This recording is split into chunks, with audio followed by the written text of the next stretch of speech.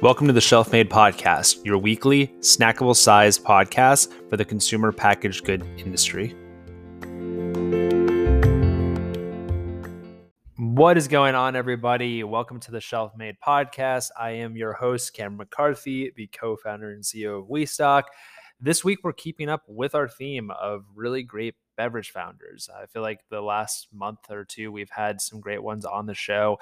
This episode is no different. We're joined by Or Reznicki. He's the co-founder and CEO of Drip Dash, where they are reimagining craft coffee. I was really impressed with my conversation with Or. Thought he brought a lot to the table, some insights that we haven't seen in previous episodes, and can't wait to really dive into that interview. Before we start with that, if anybody wants to get back to me, in the show notes or just respond, at Cameron@westock.io, I'd love to know everyone's opinions and feelings about the upcoming Expo East show. I think we're seeing a lot of posts on social media and on LinkedIn about where different founders, where different retailers, where different CPG brands kind of stand. I think the turnout still looks pretty good. I think what their numbers say is about 10,000 people are going and over 1,000 brands. Obviously, you have to take that with a grain of salt because it's obviously the people that run the trade show that are giving you those numbers. But I think it's going to be interesting. We will be there. We will have a booth. Please reach out to us if you want to connect. We're going to be, fully vaxxed, fully masked. Make sure that we all have tests lined up for when we get back home to make sure our loved ones are super safe. But would love to know if you are going to the show, what's your feelings about the show? Where's your head at about trade shows in general? I mean, where is the future of that going? Are you interested in us diving into that as a topic for an upcoming show? Just kind of let us know. I know it's really a hotbed issue right now and seems to be a topic that's really taking over LinkedIn. So I'm excited to connect with our current brands and some prospective brands. I'm excited to be in the show and try some products and just hopefully have some level of that excitement that's there. I know it won't be the level of it, in years past, but still excited to see everybody. Let's all take the precautions. Let's be super safe, and let's try to enjoy the show as much as possible. If you're not going, let's definitely try to connect as well.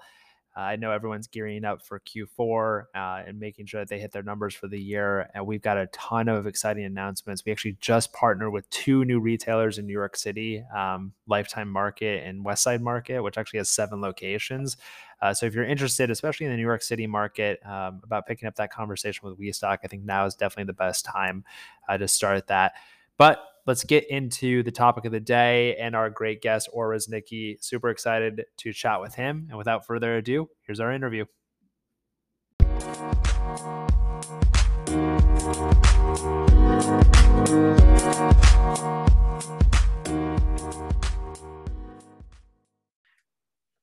Hey, everybody. Welcome to this week's episode of the Shelf Made Podcast. Super excited to be joined by the co-founder and CEO of Drip Dash, Or Reznicki. Or, how are you doing today? Hey, doing great. Thanks for having me. Yeah, no, appreciate you having on the show. I was mentioning to you before, we've had a lot of beverage founders on over the last few weeks. So good to continue to grow that list of brands that we've had on the show. I'd love to start, just kind of get a little bit more background on you and then kind of what your journey and how it led you to Drip Dash, and then a little bit about the product and brand and where you're at with the company right now. Yeah, absolutely.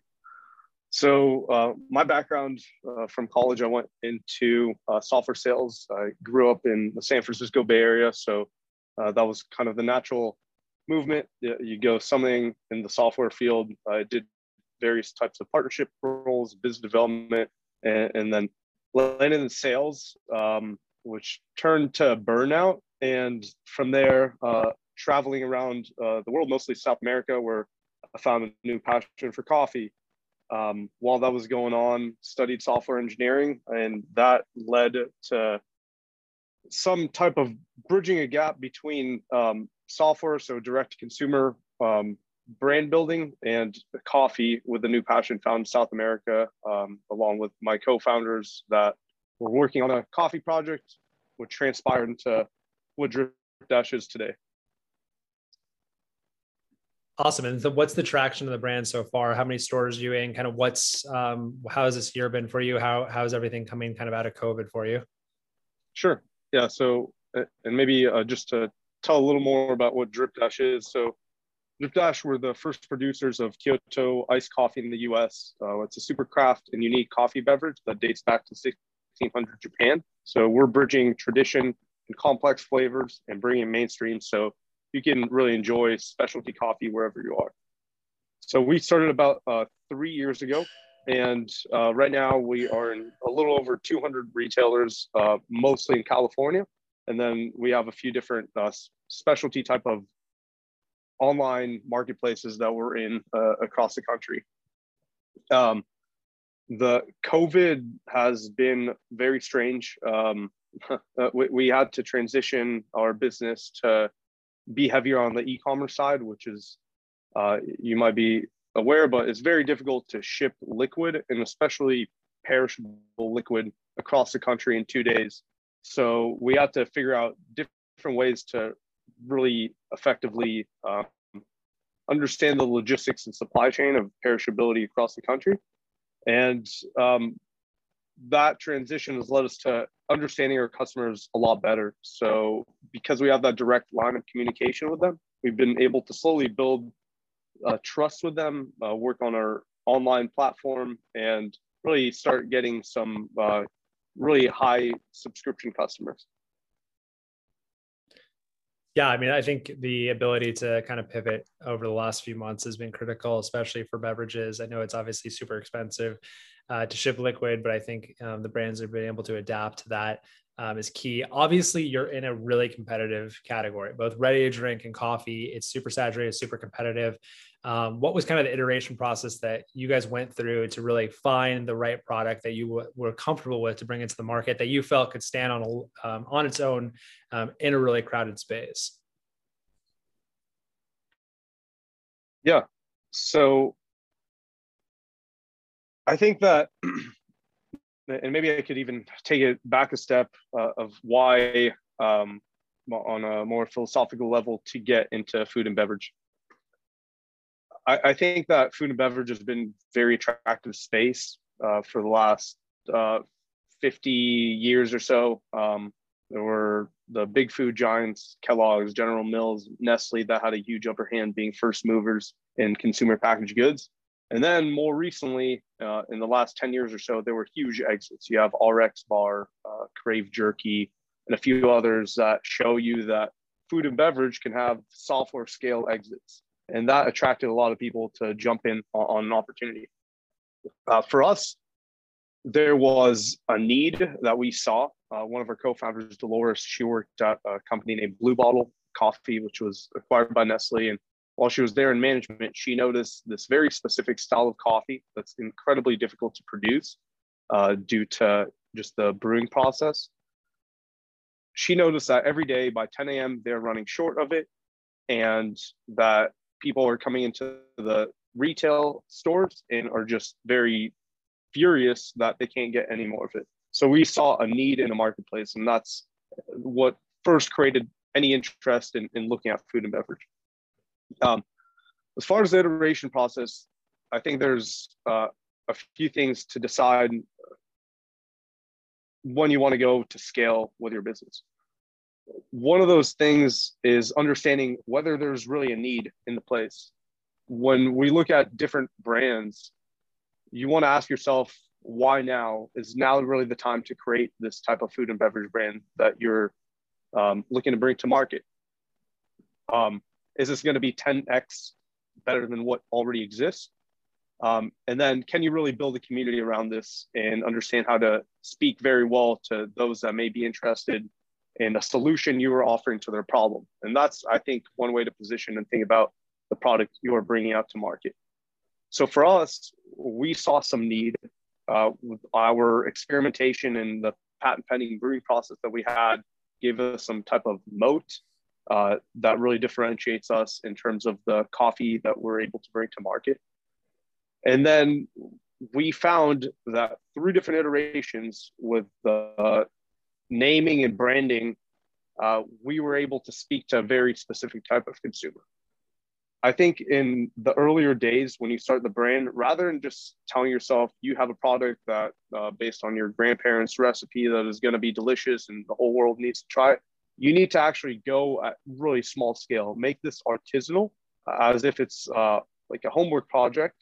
And what you can do with that is you get packaging from a second party manufacturer, and you could print labels even on a laser printer. And then you could take just a few small brick and mortar locations, try demos there, and see what type of messaging really resonates with a customer. If it's a brand new category, let's say like some type of new grain. I think there was someone talking about a new type of grain from South Africa yesterday on your podcast. That you need to really understand, does this type of messaging resonate with the customer? Should we focus on the health benefits, or should we focus more so on the authenticity and origin of the actual product? And we were able to do the same thing. We had some type of packaging and we tried different type of names.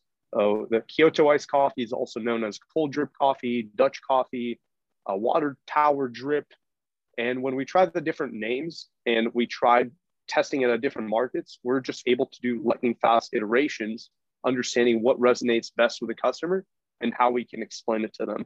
And I think that once you actually land on something that really does well, that's how you can actually go deeper into the market and understand that your product is actually meant to be there. Yeah, I think you and me kind of flip-flop, right? You came from software sales and then went into CPG, and like I started in CPG and then went to software sales, starting this company. And so I think one of the things that I like about software is it's really fast to iterate, but also prove out MVPs. And it's really hard to do that with CPG products a lot of times, just because the startup cost is a lot more expensive, right? You have to actually develop the product, you have to pay for the packaging, you have to get distribution. It's just very expensive to get that started out, which is why you see a lot of people make mistakes early on that put them into drastic, financial problems. And so I think starting small, testing out the product and iterating on that product and getting a lot of customer feedback and being out in the field is critical, especially when you're going into competitive categories where one or two little things like a different flavor or positioning or just branding, it's going to differentiate yourself enough to win. It's going to be key for you to pick up on those channels. So I think too many brands may go all in and too big to start, and you don't need to do that. Like, you don't need to place that big product run. The most likely thing is you're probably gonna have to redo your packaging or rebrand or change your name. Like, so just start small and test and iterate.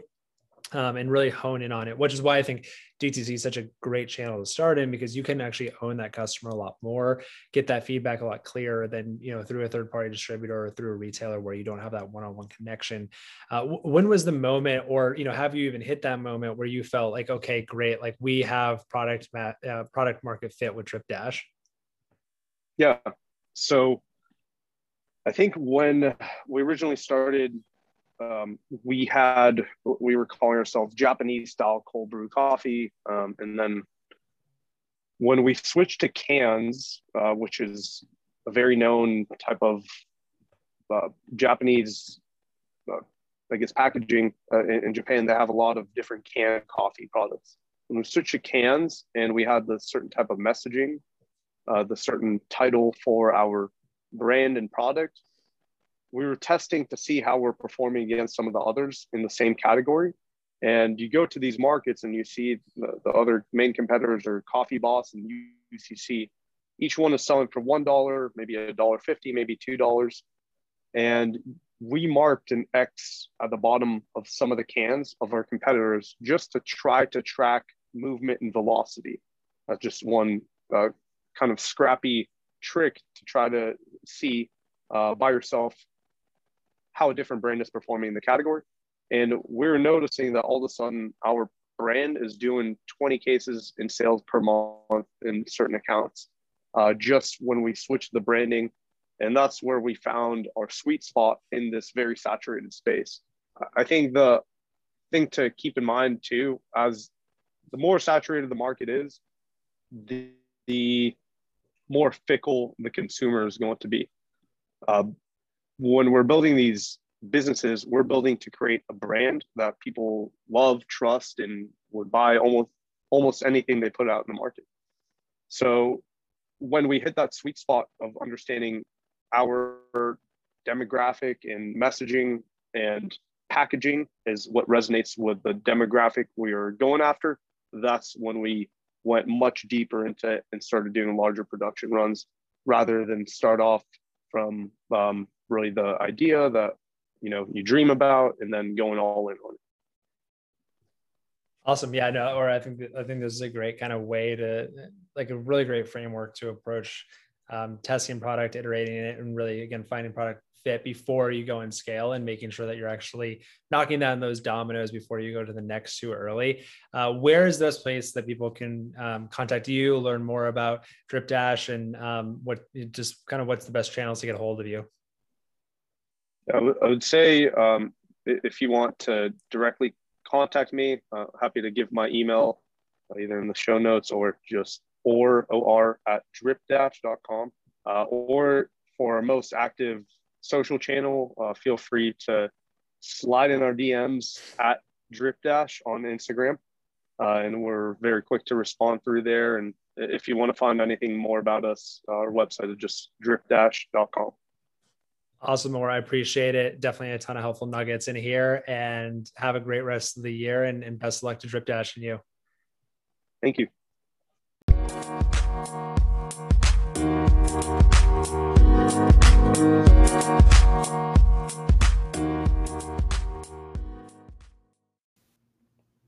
Thank you so much, Or, for joining us on this week's episode of the Shelf Made Podcast. I know all the listeners are going to go out and support DripDash whenever they see them at their local stores, or go support them and buy them online as well. We'll actually be back this week on Thursday with our second episode of the week, so be sure to check that out. Have a great week, and thanks so much for listening.